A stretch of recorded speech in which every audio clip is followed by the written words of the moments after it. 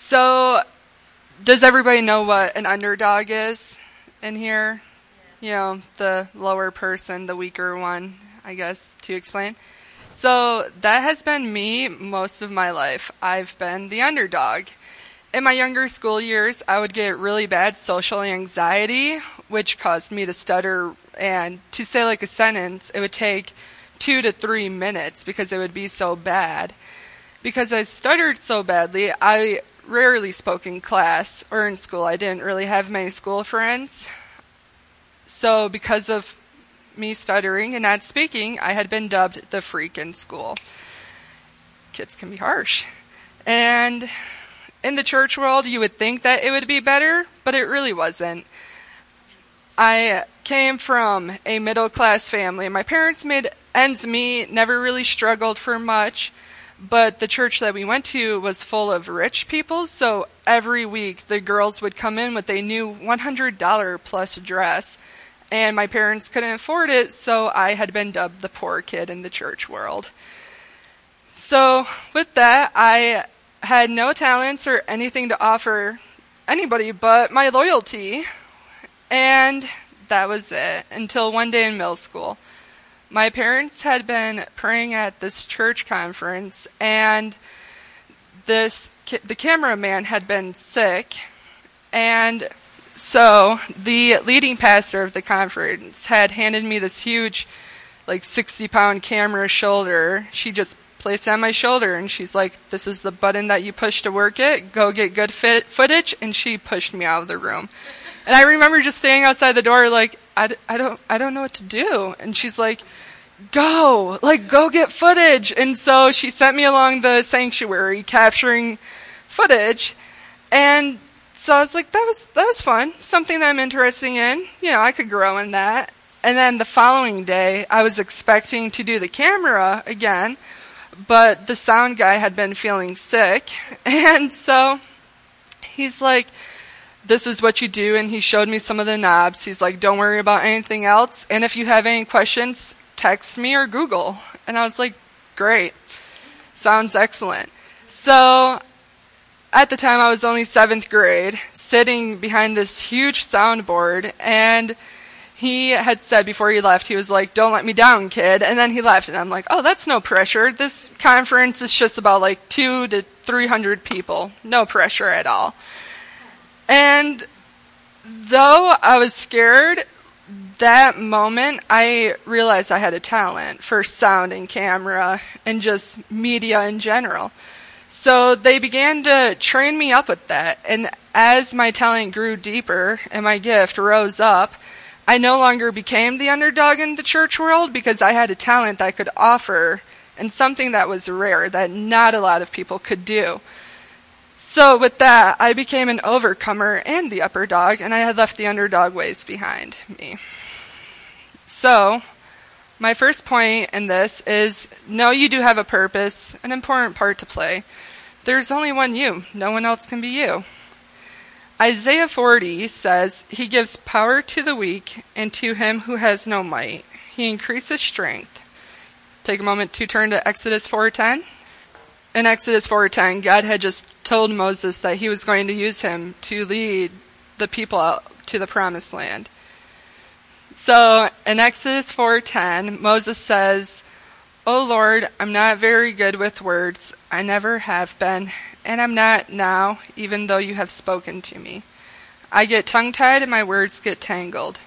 So with that, Moses was a man who stuttered. He was just a plain Joe, the underdog. He at the time had no important part to play, or at least that's probably what he thought. So then, goes on to say in verse 13, "But Moses pleaded again, 'Lord, please send anyone else.'" Moses didn't think he was qualified for this job, for what God had called him to do, because he was seeing and has been seen through man's eyes instead of heaven's eyes. It's funny how we just tend to see through our own eyes and see people as we'd like to see them instead of how God wants us to see them. God had assured Moses that he would be his mouth and that he was qualified. He was more than qualified. So Moses had finally accepted that he'd been chosen to rise up and lead. So Moses knew now that he was qualified, but everybody else still thought that he was just the underdog. To Pharaoh, he was the underdog because God had hardened his heart, and Moses wasn't taken seriously by authority. Moses did start to lead God's children into freedom, and as time went on, Moses became confident as he stepped into that position that God had called him to do. God had gave Moses the words he needed to say, and the Israelites had finally acknowledged that. They obeyed Moses, and he was the leader. He led them. He wasn't in the background following some other human who had been appointed and chosen. He had been the chosen one. He rose up and stepped into what God had called him to do. And with that, Moses left the ways of the underdog behind him. My next point to overcoming is do hard things. Always strive to reach your excellence and be the best you that God created you to be. 2 Corinthians 12 says, "My grace is sufficient for you. My power is made in perfect weakness. Therefore, boast gladly of your weakness, so that Christ may rest upon me. For the sake of Christ, I am content with weaknesses, insults, hardships, and persecutions. For when I am weak, then I am strong." So Joseph was the 17-year-old handsome male, and at the time, the baby of his family. How many of you are the babies of your family? Go babies. Because he was the youngest, his father showed favoritism, and his father had acknowledged that God had had his hand on Joseph. But, unfortunately, this didn't go well with his brothers, and they hated Joseph. They also hated him because he was a dreamer. God wants us to dream. It's okay to dream. If he didn't want us to, he wouldn't have given us a mind or an imagination. So with that, don't be afraid to dream. One night, God had gave Joseph a dream about his brothers being below him and bowing to him. Joseph had shared this dream with them, and that was the final straw for them. They sold him into slavery. And how many of you have siblings? Can you picture your own flesh and blood being so jealous of you that they sell you into slavery? Just take a moment to really let that sink in. 'Cause with being sold into slavery, Joseph had faced many, many trials, but came out stronger than before.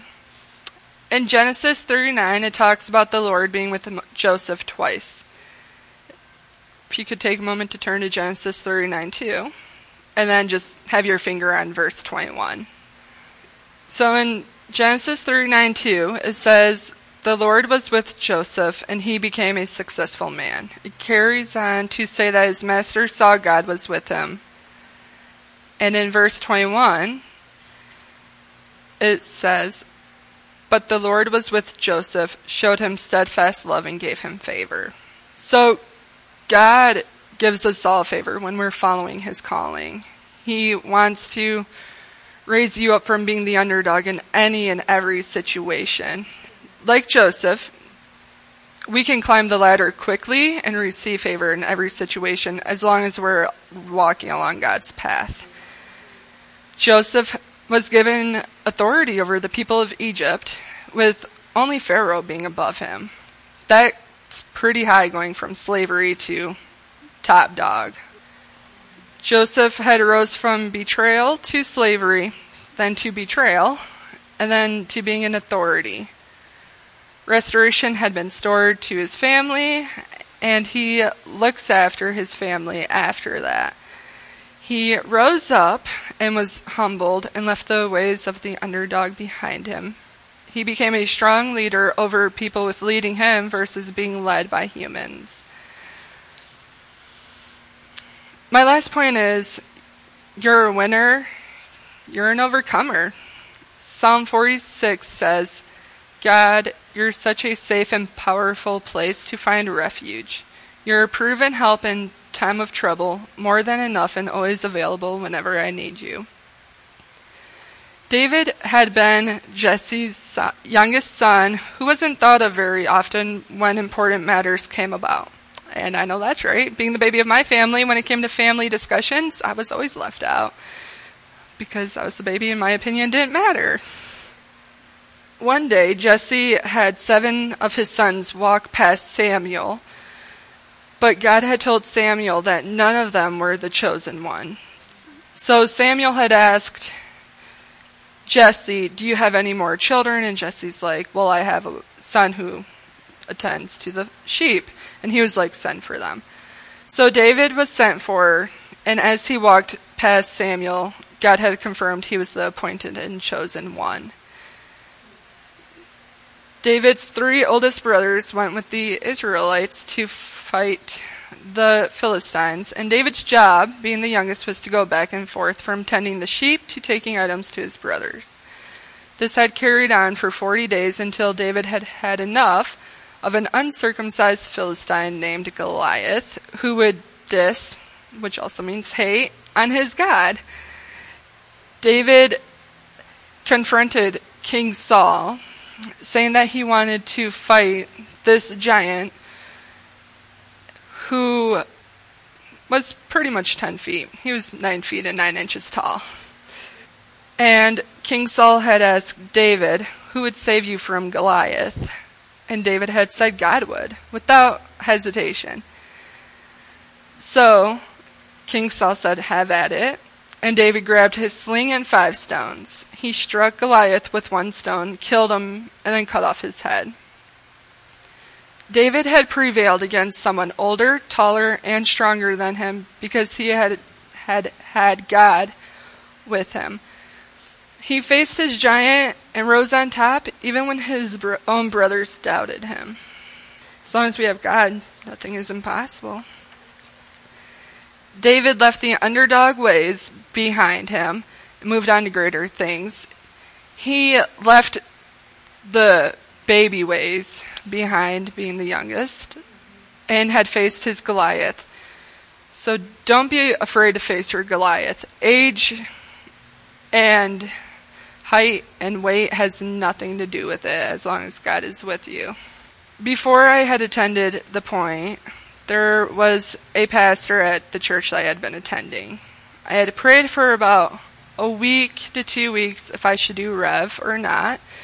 And as Matt said, it's a discipleship program at the point where they also dub it a boot camp.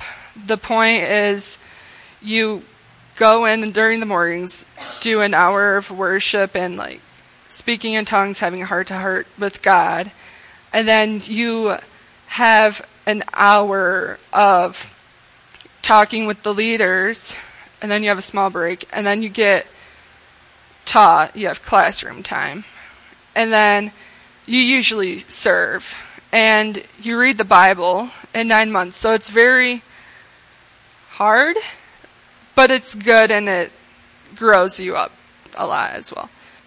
I had a lot of confirmation on whether I should go to Rev or not, and so I went to have a talk with this pastor. My original plan was to do Rev, and then after 9 months, go back to this church. I just wanted some growth and a kick to help me become, strive to reach my excellence. That's what I wanted. And it didn't go over well. He had told me that I wouldn't last 2 months in Rev, that I would fall flat on my face, and that I wouldn't be welcomed back in the church. And then he had told me that I had 10 minutes to decide if this is what I really wanted to do or not. So I had a lot going for me at this church. I was making friends, meeting new people, serving. It almost became a family. I had left the office to pray, think, and talk to Matt and my best friend who was waiting outside. I'm a contemplator, responder. Thinking is the gist of everything that I do. Even just going to cross the street, I will stop and think, do I want to cross the street now, or do I want to do it in a few more steps? Everything I do is contemplating. After speaking with Matt, I had remembered that I did have a purpose to do Rev. I wouldn't have gotten so much confirmation otherwise. And then I just remembered that there's only one me and I had an important part to play. Turn to Ezra 10:4. So it says, "Arise, for it is your task, and we are still with you. Be strong and do it." And as I was remembering that there was only one me, my best friend that was there, without even telling him what had happened, he had just said, "Do it, just do it." And I was like, "Oh, okay, I'll just, go for it." After I went in and told the pastor that I chose to do Rev, he had told me to leave, and so I was like, all right. As I was driving home, I thought about how hard it might be with nobody nearby for support, like no support, nobody that I love is nearby. Where I was being sent to live, I was living 35 minutes away from my mom and an hour and a half away from Hesperia instead of just the hour. So it was kind of hard, but then I remembered that I had to do a hard thing. I wanted to reach my excellence and be the best me that God had created me to be. If you want to take a moment to turn to Proverbs 16:3. "Before you do anything, put your trust totally in God and not yourself. Then every plan you make, you will succeed." So, as part of Rev, we had to write a preach and present it in front of the leaders, which is what this was. And as I came across this had always, in a sense, have been my life motto. I just forgot that it had been in Proverbs. And it just hit me hard because this would always be my fall back to Scripture for any situation that I was unsure of. I told the pastor that I chose to do Rev, and as he had told me to leave, at that moment when leaving, I felt like instead of losing something, like losing a family, losing loved ones, I had felt like a winner and an overcomer because I was doing what God had called me to do.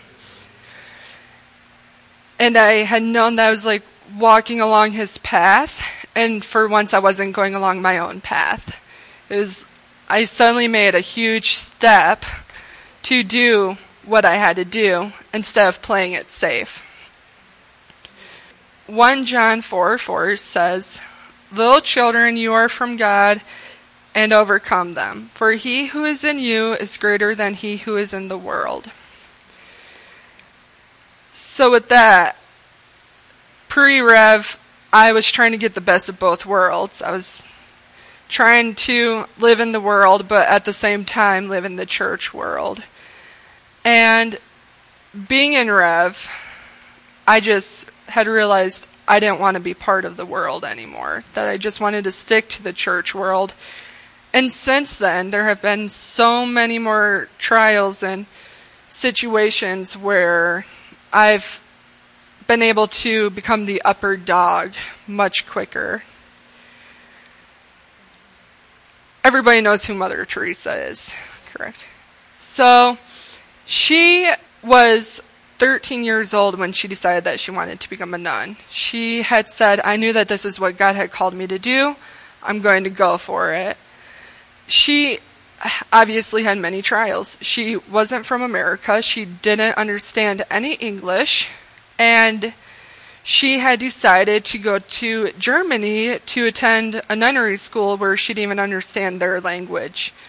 And it was an English-speaking college, in a sense. And so she went, and while she was taking notes to the best of her ability, she was also being tutored on how to speak English. And then, as time went on, she saw so many more needs that needed to be helped out. But where she's from, she was the underdog. Nobody in her village really knew her. She was the baby of the family. She wasn't very well respected. But now when you go out into the world, everybody knows her, of all places. And there are orphanages and hospices that are still open to this day that she had started. And her legacy has carried on. So as I'm closing, I just wanted to thank everyone for believing in me, even when I didn't really believe in myself. There were quite a few times during Rev where I just wanted to quit just because it was so hard. And then I just remembered that you guys had paid for half of my tuition. And I didn't want to let you guys down. I was like, I can't just quit. Like, that's $1,500. It can't go down the drain. So that gave me the boost, and I didn't want to come back and be seen as a failure. And I have left the underdog ways so many times that I figured I could push through it. So, thank you.